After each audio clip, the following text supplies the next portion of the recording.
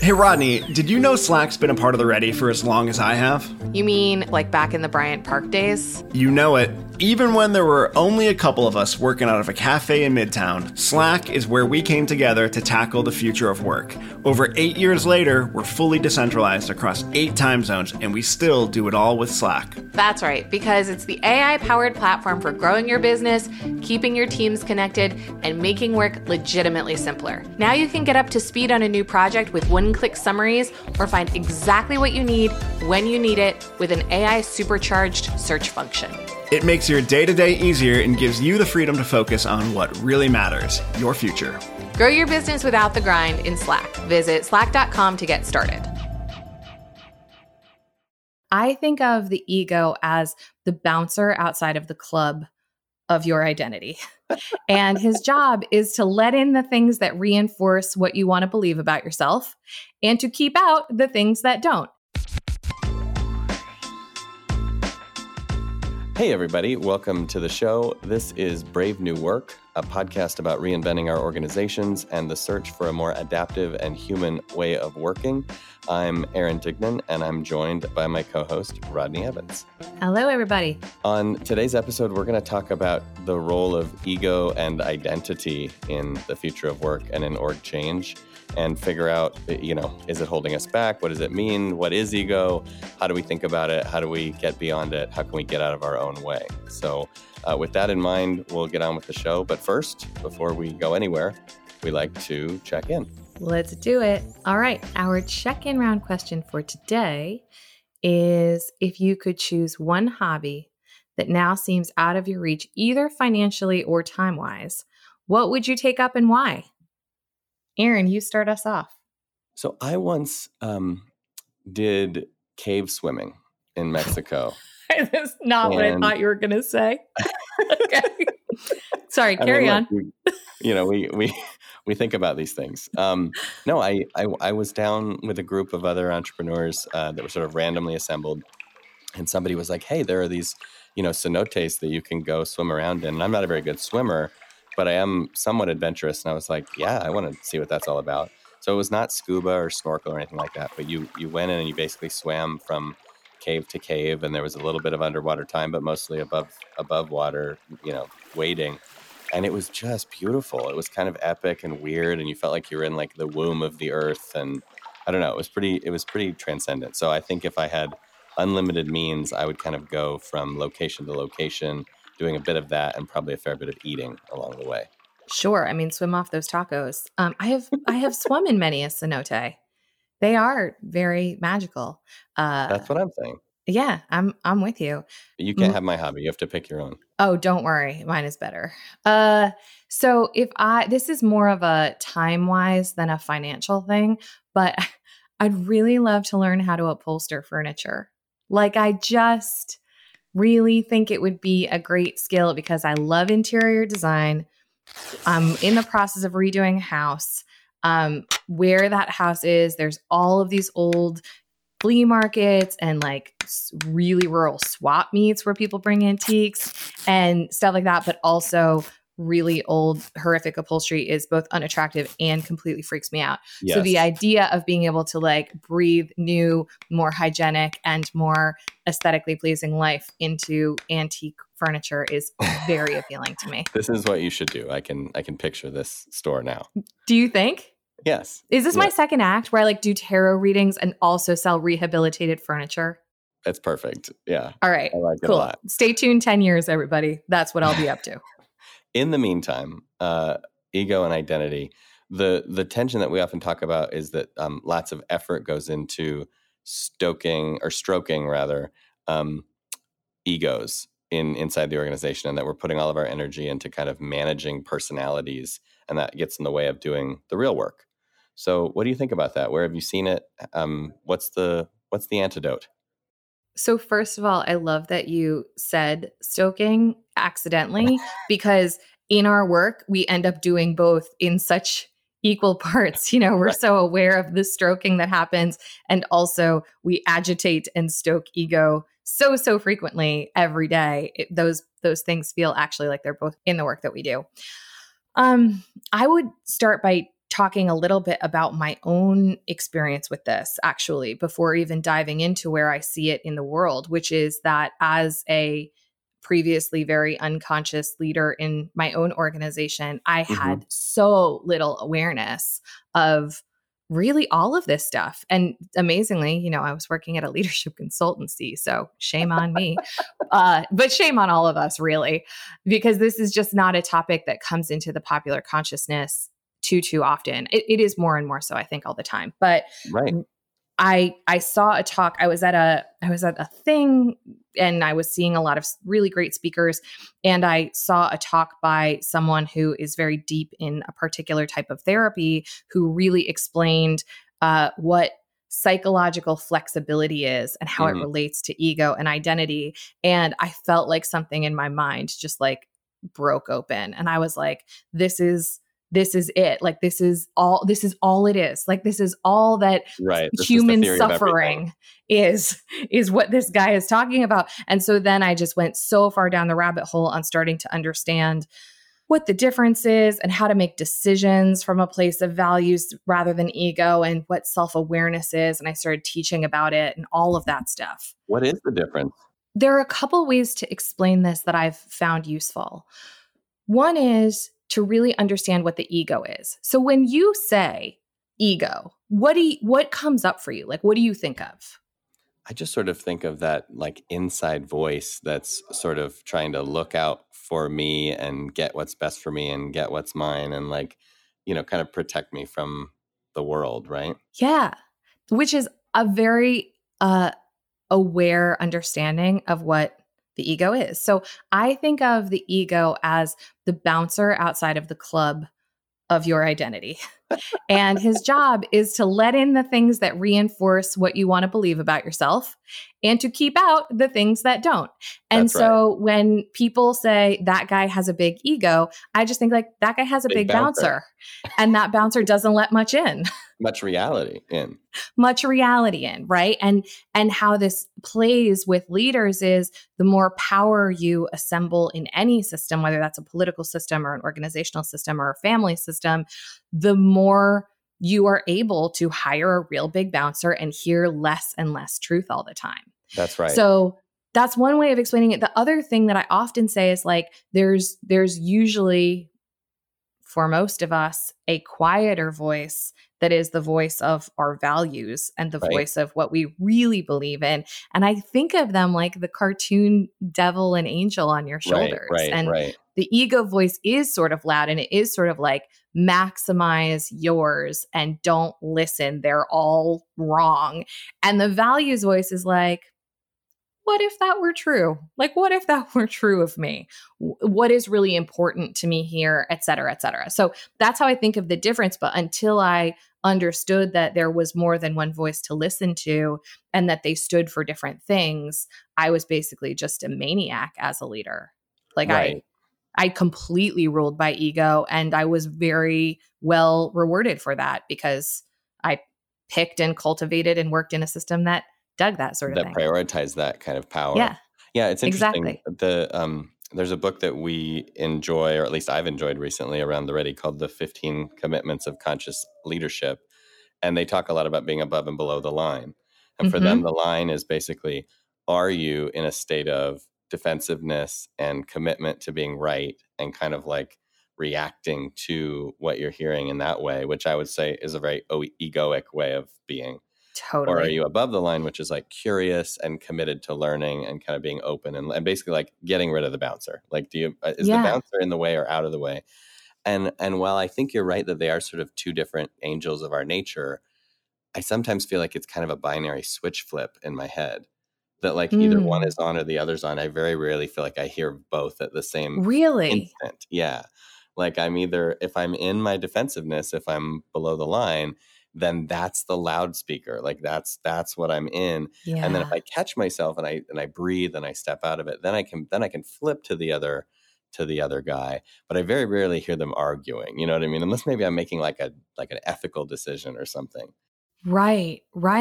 That's so interesting. For me, it is much more of a tennis more schizophrenic. Match. You've got where I'm really like, who am I who am I listening to here? Who's driving? So that's interesting. I am less familiar with that book and all of its tenets than you are, but I know it's something that you've personally committed to. What are some of the lessons that you've taken from that you think are helping you and your ego to cope and survive? Well, I think the thing that's surprising and kind of counterintuitive is when you do have the bouncer out, when you are below the line, when you are defensive and kind of committed to being right and committed to protecting your current sense of self, it's actually quite uncomfortable. Like the world is assaulting you all the Yeah. time with things that are like Right. trying to challenge that, and it just feels very stressful, and Right. very anxiety producing. And so I think that the most surprising thing for me in having done some of that work lately is when you actually step away from that and you take in and you kind of allow that openness, it actually ends up being like everybody kind of rolls with you better and things unfold better. And you actually feel like the world is more working with you than, Yes. even though nothing's changed, right? The only thing that's changed is the way you're kind of showing up, but it almost feels Yes. like like everyone's more willing to cooperate with you and what you're trying to accomplish. So it's a very subtle distinction, but I just find that I'm less agitated when I'm in that state of mind, even though I should Yeah. be more agitated because I'm taking in all this reality. Sure. Sure. But it's the whole like what you resist persists thing, right? So when you are coming from a place that's above the line or in your values or whatever, and you can maintain that flexibility and that curiosity and that openness and whatever, the effort of trying to avoid the hard truth goes away. And like, I have a lot of conversations with my husband and with our coworkers and with people outside in the world that we work with, where because I've done a lot of this kind of work, I'll find myself getting agitated about something. And you and I have had these conversations. And I'm now such a self-reporter that I'll be like, here's what I'm very frustrated about this thing. I am aware that this is my own problem. I'm taking responsibility for it. Here's the values conflict that I'm experiencing. And also, I just need to say it out loud. Because it's like, I'm past the point of being like, this is a problem. Aaron, solve it for me. Or Ed, my husband, solve it for me. Or universe, solve it for me. I'm like, all the problems are my problems to solve. Right. I created them. I can also solve them. And sometimes because I'm a human being, I just need to tell you about them and have you be like, I hear you and I see you, because I'm not perfect. But it's funny how when you get to the point where you can just be like, and this is because my dad was an asshole. So there it is. This is happening. Like life just becomes a lot easier.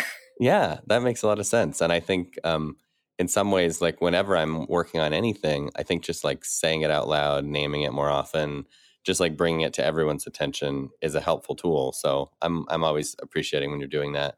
It begs the question, though, I think, given that that's you working on your own tensions and your own challenges, how does this talk of ego and identity connect to change? If you're trying to change your organization from being a more bureaucratic place, a more hierarchical place, maybe a more zero-sum power distribution, how does this all matter there?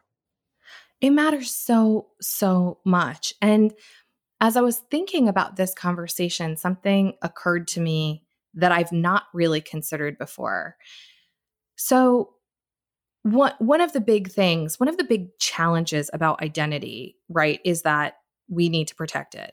So with a lot of the CEOs that I work with and I've worked with in my career, there's a thing there that's like, people don't say, I am currently in the role of CEO. They say, I'm a CEO. Right. I am And then when or I'm pro-choice, or I'm a Democrat, or I'm whatever, I'm a wife, I'm a whatever. And when you identify in such a fused way with that, and then it's taken from you, it's really, really difficult to grapple with. And it's very, very assaulting. And the bouncer is like, what just happened to us? How did you strip me of my very being? And in doing transformation work, we're basically doing that all day long. So we're not allowing people to just sit in, this is the decision I've always made. This is the title I've always had. This is the way I've always done it. We're asking people to consider new ways of everything.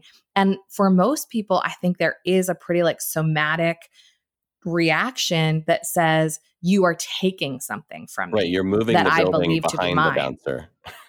Exactly. Exactly. And they would really prefer that you would just stay on the curb smoking Right. cigarettes where you belong. Yeah, it is. It brings to mind too when you said that I'm a CEO thing. I also know that like people say the a lot too. Like I'm the boss, Right. right? Like not even Right. I'm the boss. So I'm there are the no other boss. bosses, just me. And Yeah. yeah, the buck stops here. Right. So then the weird insight that I had is we're asking people to do that work, to be more flexible, to hold their power more lightly, to hold their meetings more lightly, to experiment in all these ways that feel uncomfortable. And at the same time, we're asking them to be staunch defenders of this new idea Right. that might be threatening to them, and to hold and protect space, and to be unwavering in their commitment to transformation. And like, that's a really tall order It that sounds like a we lot place when you with say it those that way. people, right? Why am I always so frustrated about it? That sounds like, yeah, it's quite a huge lift. Is like, be super flexible, like let your bouncer go on a break. Also, we need you to commit to this in a very intentional and serious way, even though you don't know what it is and it seems super scary. It's funny because I think when I reflect on the reactions I've seen from leaders and myself in this work, reminds me of like the Buddhist thing about attachment, which is Mhm. basically just like how attached am I to any of it, to what happens next, to the outcome, and I feel like one of the things that we screen for and train for in leaders is actually intense attachment. Yes. Like we are gonna climb the hill. And I'm Yes. so attached to that like it's like I'm going down with the ship, right? The whole idea of going down with the Right. ship, right? Like the Right. captain goes down with the ship, they're attached to these outcomes. And so when you're like, what if we just, steered continuously? And what if we just let the strategy emerge? And what if the outcomes, unfolded differently than you expected? And it's kind of like, yeah, that's not what we do here. Of course. And how scary is that? I mean, we also have to, I think, acknowledge that historically that is what we have promoted and held up and supported and rewarded for leaders, and that is what the systems around them are, right? Right. So in so many ways, doing transformation in a way that is participatory, that is never ending, that is small moves, that is continuously steered, is like, it is upending not just a egoic identity, but everything about the system and everything about leadership history. And it's a lot. It It's a certainly lot. is. It's a Yeah. lot to ask. So what are some of the things, like, for you? So this is not your first rodeo in terms of leading a company. So either for you or for people you've worked with who are in a similar situation to you, what are some of the things that have allowed you to do that Buddhist detachment so necessary to observing one's own ego? So the way I always think about this is that it's hard to let go of something and let go of that attachment as a first step. There's a lot of work, I think, that goes into kind of building that new identity and that new way of being. So one of the things I often start with is just thinking about it in terms of a trade. Mm-hmm. And the trade is like, well, what am I trading and what am I getting? And so sometimes the trade is just, hey, let's trade one form of control for another kind of control. Mm, So in the book, in Brave New Work, I talk about the roundabout and the traffic light. And I say, yes. who has more control, right? The person controlling the lights or the person designing the roundabout? It's like, oh, well, if you care about the outcomes you get, the designer of the roundabout has better control. They actually get better outcomes in most cases. Mm-hmm. So they have more control, but it's a very different kind, right? It's that sort of like Mm-hmm. setting the table kind of control as opposed to the control of, telling everybody what to do in the moment. So you have to kind of identify with that. So I just tend to think of it in those terms. Like, what can I trade you that will let you, keep holding on to that Dumbo feather of identity a little bit, but for something else. And then over time, through the work that we do and the conversations that we have and working with coaches and things like that, maybe you can just let go of that attachment altogether. But in the meantime, at least if I can make you a good trade, right? Like I'll trade you the hard and Right. fast policies that say no to everything for like transparency that just shines a light on everything. And like nothing's going to get by you because it's all out in public. Right. So it's about this game of like, let me take that thing you have that stick, and we'll just replace it with something that's a little bit more supportive of our, human need to work in this new way. And along the way, maybe we can put down some of that attachment as well. Right. And most coaches that I've worked with in my life, and I was certainly trained in this way too, is as someone is considering those trade-offs, to just ask the question like, well, how well is this working for me now? Right. Like, yeah. Is this this working at thing all? I'm attached to, like, how's that going for us? And I think that's really true. There's a lot of mirages of like, it feels good to make the 1-year plan, but does it ever actually predict anything or help anything?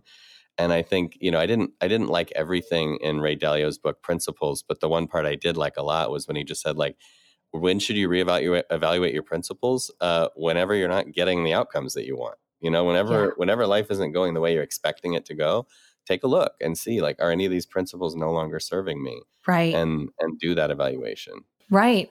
Another hack that I use for myself a lot, and I'll give you a really basic example, but when I started learning about this stuff, one of the things that I learned is anytime you're doing one of those controlling or sort of egoic behaviors, there is a value present under it. Mm-hmm. And I was telling you the other day, we're training our dog on this electric fence, which is new, and he's not a puppy and he's very stubborn at this new house. And I was going to let him go for the first time on Monday.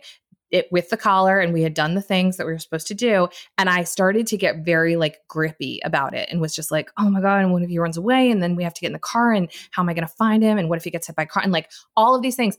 And it was very much my ego, like being like, right. What if you lose him? What if you're a bad dog mom? What if, like anxiety brain. And I just stopped and I was like, okay, the value under this is that I love my dog. Right. What if we just stop and say, like, I love my dog? Gosh. Okay. Like the rest of it is just noise. My brain being really busy. It's really noisy. There's a very straightforward value here, which is I love my dog. And then being able to say, like, I love my dog and I don't want him to have to like never go outside again. So here we go. That's the trade-off we're going to make. And there's that fear that I think we see in organizational change too, of like, if this doesn't go well, let's say the dog did get away and we didn't see him again or whatever, then that threatens your identity as dog mom, as good dog mom. Exactly. What would that say about me? Right. And in reality, it's like, maybe it doesn't, and maybe we can let go of that a little bit. And maybe your identity is something you get to choose and not something that's based on what happens to Banjo, although, God love Banjo. I mean, but I think that's important. Okay, so look, we've come to the point in the show where we've identified some of these themes. I really like where we're headed, but I think we should get another voice in the mix. Who are you thinking? Okay, so my own coach, his name is Gareth, who has taught me a lot about this and has written a book about this very topic that I refer to all the time. I just think talking to him about his own journey would be really interesting. That sounds awesome. Ready, set, go.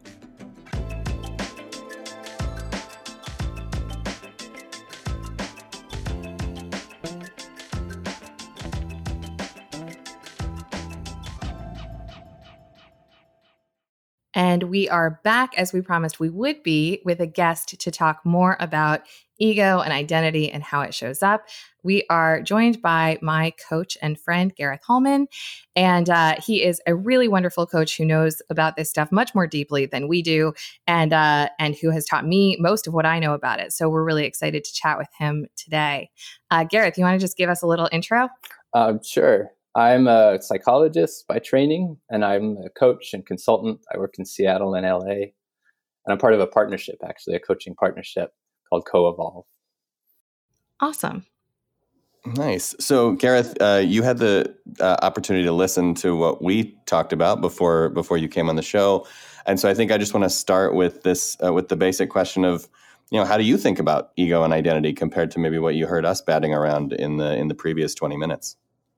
Yeah. I mean, I think the big theme you were circling around that's really right on with how I think about it too is that when we're talking about ego, we're talking about how are we balancing the different forces that are acting on our minds. Internal forces like our own needs and identity, and external forces like other people and their meddlesome opinions and so on. And then the thing you really got to understand about ego is that when we're acting from ego, we want to be right. We want to reduce uncertainty. We want to maintain a sense of coherence. In other words, that things make sense. And much of the time when that sense of coherence gets threatened, humans have this instinct to defend themselves or attack or resist somehow. That explains a lot of the behavior you see between people when they're not feeling safe, when they're feeling challenged. I mean, look at politics, for example. For example, like, can't imagine. So, I think we know some of that intuitively. And certainly as I've self-reported in, past iterations of me, I came from much more of a place of ego. And even as that was happening, it didn't always feel great or authentic or particularly generous or humane. So why do we do it? Like, why are we that way if it doesn't feel good to us? Yeah, well, and it makes sense that it doesn't feel good, right? Because you're operating from a place of threat. And, your body and ultimately the universe doesn't give a shit how you feel. The priority was to survive, right? And the most important thing in terms of our survival was to respond to threats, and in particular to respond to social threats and be able to maintain our status and power within the group and not get kicked out. Right. Or abused by other people. So that whole threat system that you're feeling when your ego is threatened has deep evolutionary roots.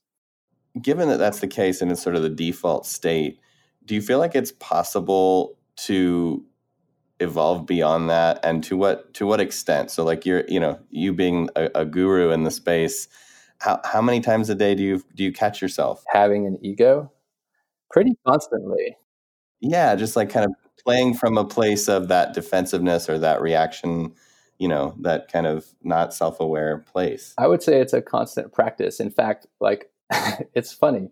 I went to graduate school to become a psychologist. I feel like I personally didn't even clearly understand a lot of this stuff until I was like 5 years into a doctorate in psychology. And today I'm constantly humbled by, like, there's a difference between teaching this stuff to other people and practicing it yourself, first of all. Sure. And so while I might be, fairly fluid at teaching it to other people or walking other people through it, I'm constantly humbled by how my own practice is radically different than coaching other people.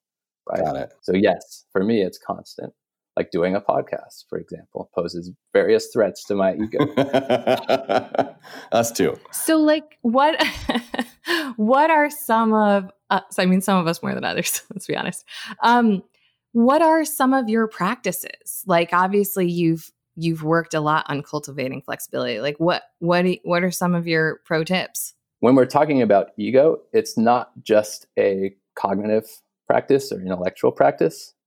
Our experience of self is very much a combination of our thoughts, like sensations in our body, urges to respond. It's a very visceral experience. And our bodies, our minds are always dancing with each other. And so overcoming ego is very much a practice of being able to experience all these different parts of yourself and your reactions, holding it all, and then still being able to remember what matters and respond with some flexibility. It's funny you say that, because I have found myself in the last couple of years hearing more people talk about, how does this feel in my body, or how does this show up in my body? And at first my reaction to that was very kind of dismissive. Like, can we just like be intellectual about this and not be so hippy dippy about it? But what I've learned is that, I sometimes, in order to identify how I actually am thinking about something or how I'm going to process it, I do have to know how I feel. And we're so used to sort of steeling ourselves against that we, or at least in my, in my experience, kind of suppress a lot of that, and we don't check in with it. So to say, Absolutely. Just to say like, hey, I'm just going to notice how I feel all the time, and then play from that, from that awareness, is actually like kind of groundbreaking in a way. Like, it definitely opens up doors to being like, oh wow, I'm nervous about this, or I'm uncomfortable about that, or that I'm feeling defensive. Now can I be with that? Like, now am I okay with just being defensive, or do I want to be different? And it gives you that, I don't know, the fork in the road, I guess, to play from. So I'm coming around to that. I'm coming around to it too. I share that experience where it seemed like mystical and just ungrounded in the beginning. Like, why do I have a body? Why do I need to listen to it? And yet I've had this experience too. Like, one of my favorite practices right now is I sit and I meditate. And I was initially told to meditate just for the sake of being still. And yet when I started doing it, the most compelling experience I had is that if I have a problem that's stressing me out and I sit still for 15 minutes in my body, inevitably I'll find a new and creative way to see that problem and way to respond to it. What is happening there? Yeah. How does that work? I can't say I know for sure, but the way I think about it is as you sit in your body and in your mind, the habitual avoidances or rigidities that you're running through gradually relax because you stop stimulating yourself and things tend to settle down. And as your mind settles down, there's space for something new to emerge or for clarity to emerge. And I don't know why that happens. I know that it happens reliably for me. In fact, I used to get frustrated because I used to meditate for 20 minutes and around minute 10, I'd get a new idea that I felt really compelled to write down. It was like reliably, minute 10, bam, there's the idea. But I had 10 minutes left on the timer. So now I tend to meditate with a journal next to me. What this conversation is sparking for me is just a broader question of like why our systems, be they like political or in many ways social or certainly organizational, why they have over-indexed so much on intellect and cognition and sort of pushed like the emotional realm and certainly like somatic and physical realm into a kind of like stigma almost in a lot of these places. Like where was that fork in the road? Because a lot of what we're talking about is like, centuries old tradition. Yeah. And yet here we all are going like, is it bullshit that we have bodies? Like, is it bullshit that we have feelings? Do we need those in our families or our jobs or our or our churches or whatever. So I don't like, why did that happen to us? It's the patriarchy, man. Yeah, dude. It's always the patriarchy. I think the answer is there's tremendous power in our minds and in our ability to disconnect from our emotions and get things done and organize things, right? Like the economy and money and organizations that can scale massively. Those are all largely products of the mind and our ability to master our emotions. The problem is that there's a downside to letting the mind dominate things, especially in terms of, our ability to cooperate with each other and feel safe with each other and take care of ourselves.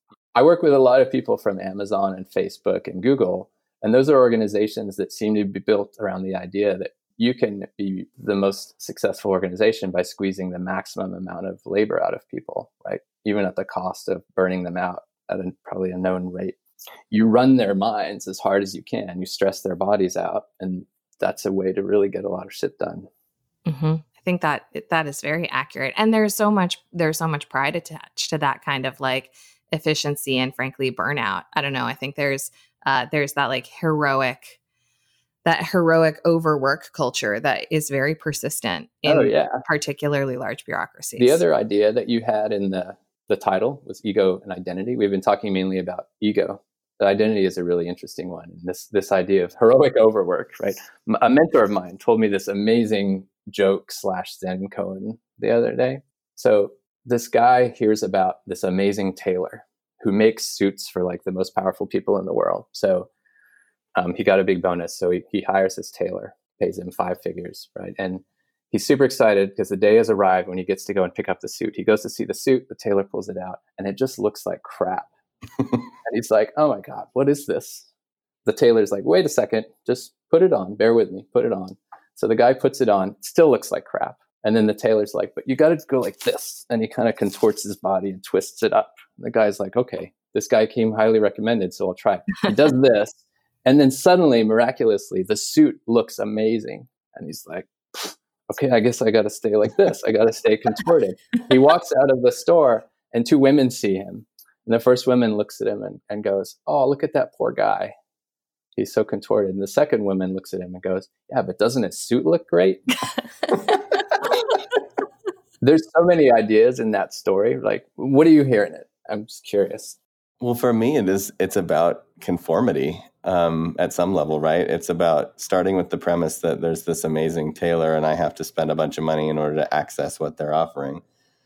And then the idea that in order to, have that look, I have to be contorted and conformed to some very particular version of myself in order to get the benefit. Exactly. I think I don't know. It's kind of a sad story. It is a sad story. It's a pretty cynical story. It's about how Yeah. motivated we are to look good, right? And how we're willing to contort ourselves in order to do that. And I think a lot of times we do that with job titles, right? Right. I mean, where my mind went as you were telling it is just that, like, in perspective taking, there is nothing that's true.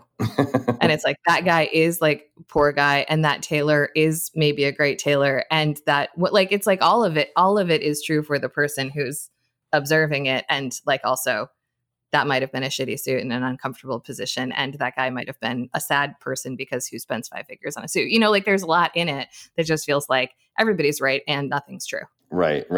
There's also the judgy part of me that immediately during the story was like, why can't the tailor make a suit that looks good from all angles? I mean, this guy spent a lot of money. Yeah, like, be better, sir. So that's my perfectionism coming out. Gareth, what is your take from that story? It's been sort of a kaleidoscope of takes over the last week, but one of them is how other people often give us these roles that we're supposed to play, how we consort ourselves to do it, how we want to look good. But I love what you're saying, actually, Rodney, about how there are all these elements at play in the story, and you can interpret it in different ways. Totally. Yeah, when we're talking about egos and leadership and organization, that's very much how it is. Yeah. I felt like you were switching tracks for us to identity, and I want to hear more about that. It's a huge part of ego, right? Ego is largely about this agenda our minds have to maintain a sense of certainty and coherence and so on. Identity is a major way we do that. We say, I am this kind of person, or I'm good because of this.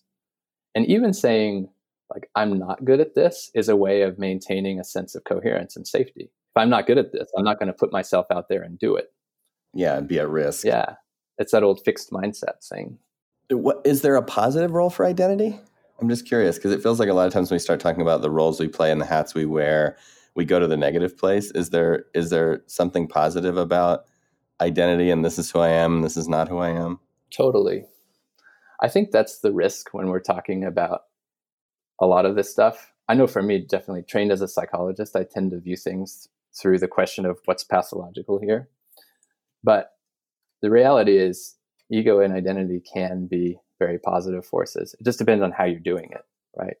So like, if ego is the ability to balance forces acting on you, having a strong ego is the ability to balance those forces well and flexibly, right?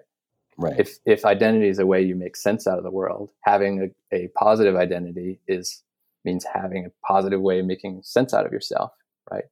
Right. Staying focused on what matters to you. So with that in mind, we have folks listening who have, been with us now for well over half an hour. We've kind of poked at the edges of the ego and identity, problem and possibility.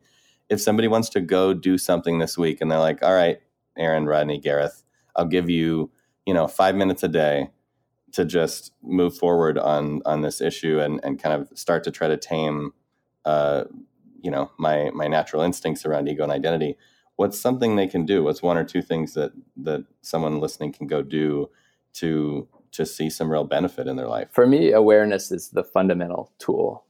Like specifically becoming aware of your own emotional experience in the moment of challenge. For that reason, I'm a huge fan of whiteboards and journals, right? As the act of putting your sort of mental content out there in front of you is a really powerful tool for getting some perspective on it and being able to see how the different pieces fit together, right? Our experience is generally too complex to hold in working memory. And then I think the next step is becoming aware of your emotional experience and then practice holding it lightly, which means with some flexibility, with some perspective, and sort of asking, okay, what else is here that I'm less aware of, that I'm less willing to see? What's another way to look at this?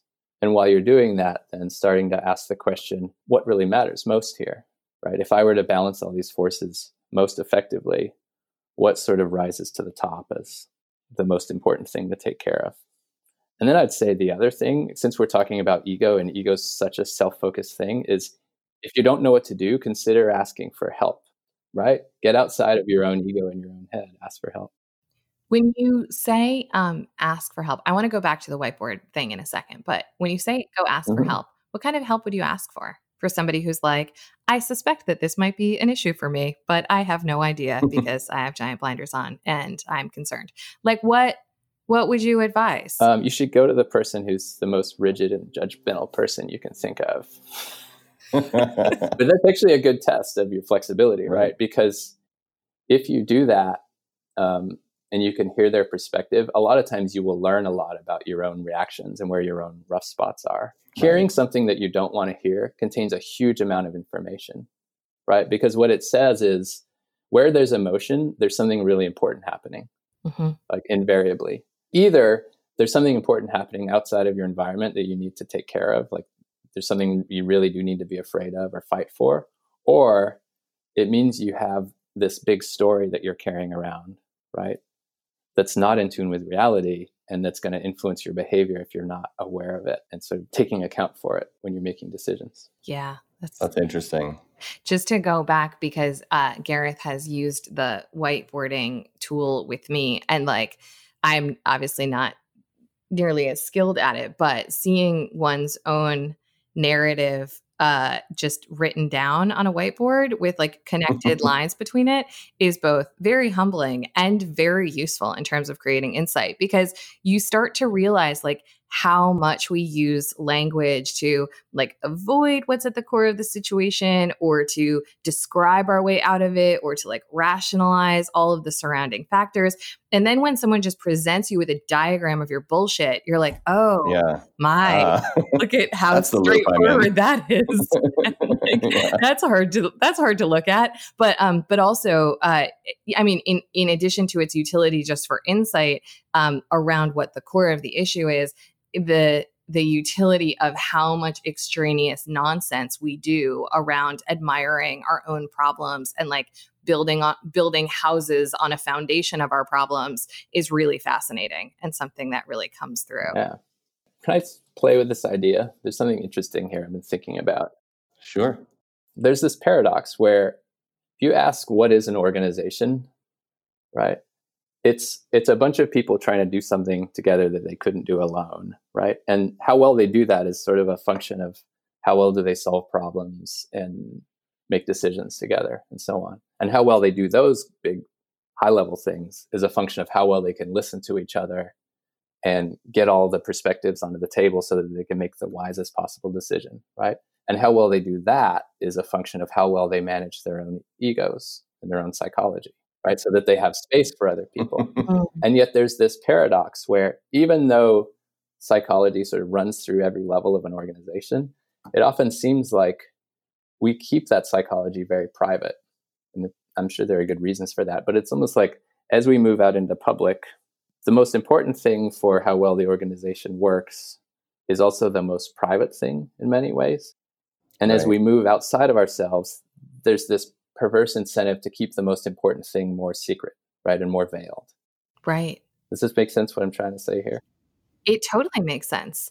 Well, I mean, I feel like it's very related to like the work that Aaron and I end up doing in systems, which is just about designing a container for those conversations. Exactly. Because given the sensitivity of them, given like the historical associations with them, and given the vulnerability required to have them, if there's not an express place and time and structure and design for that shit to out, it is not happening on its own. It's happening in like the darkest corners of the place. Exactly. I love that.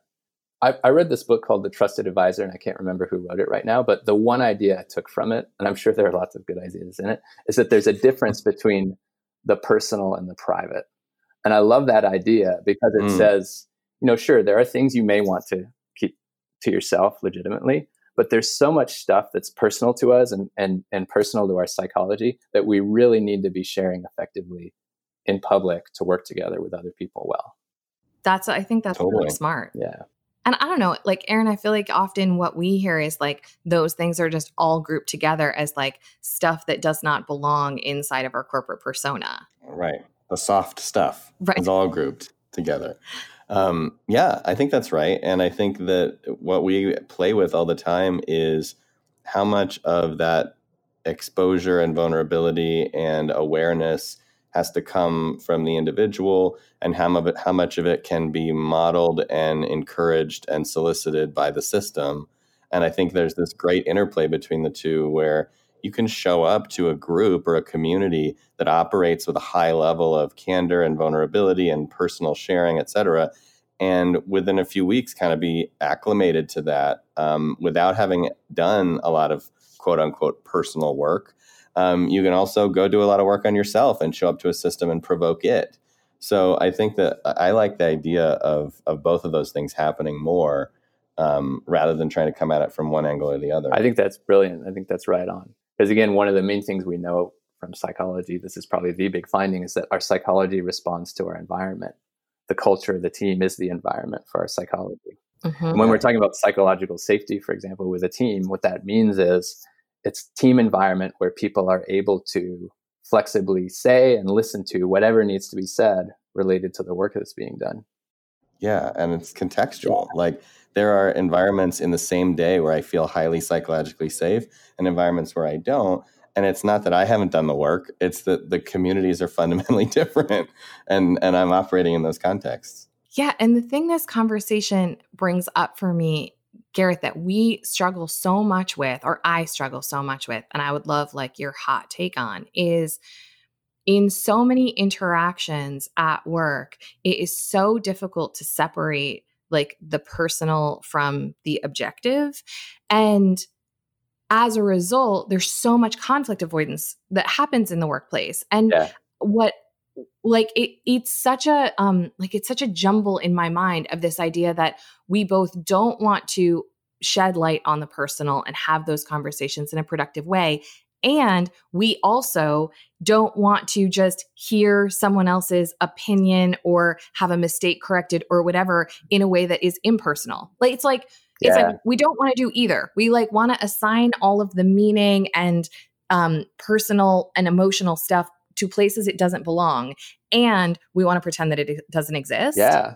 Yeah. What do we do about that? Because like I have so many interactions every day where it's like, yeah, that's like what I'm saying to you is just it's just my reaction, or it's just a thing that I'm seeing, or a thing that I'm noticing, or a suggestion or advice. Like I'm not trying to tell you that like you're wrong or you've done poorly or I think you're stupid.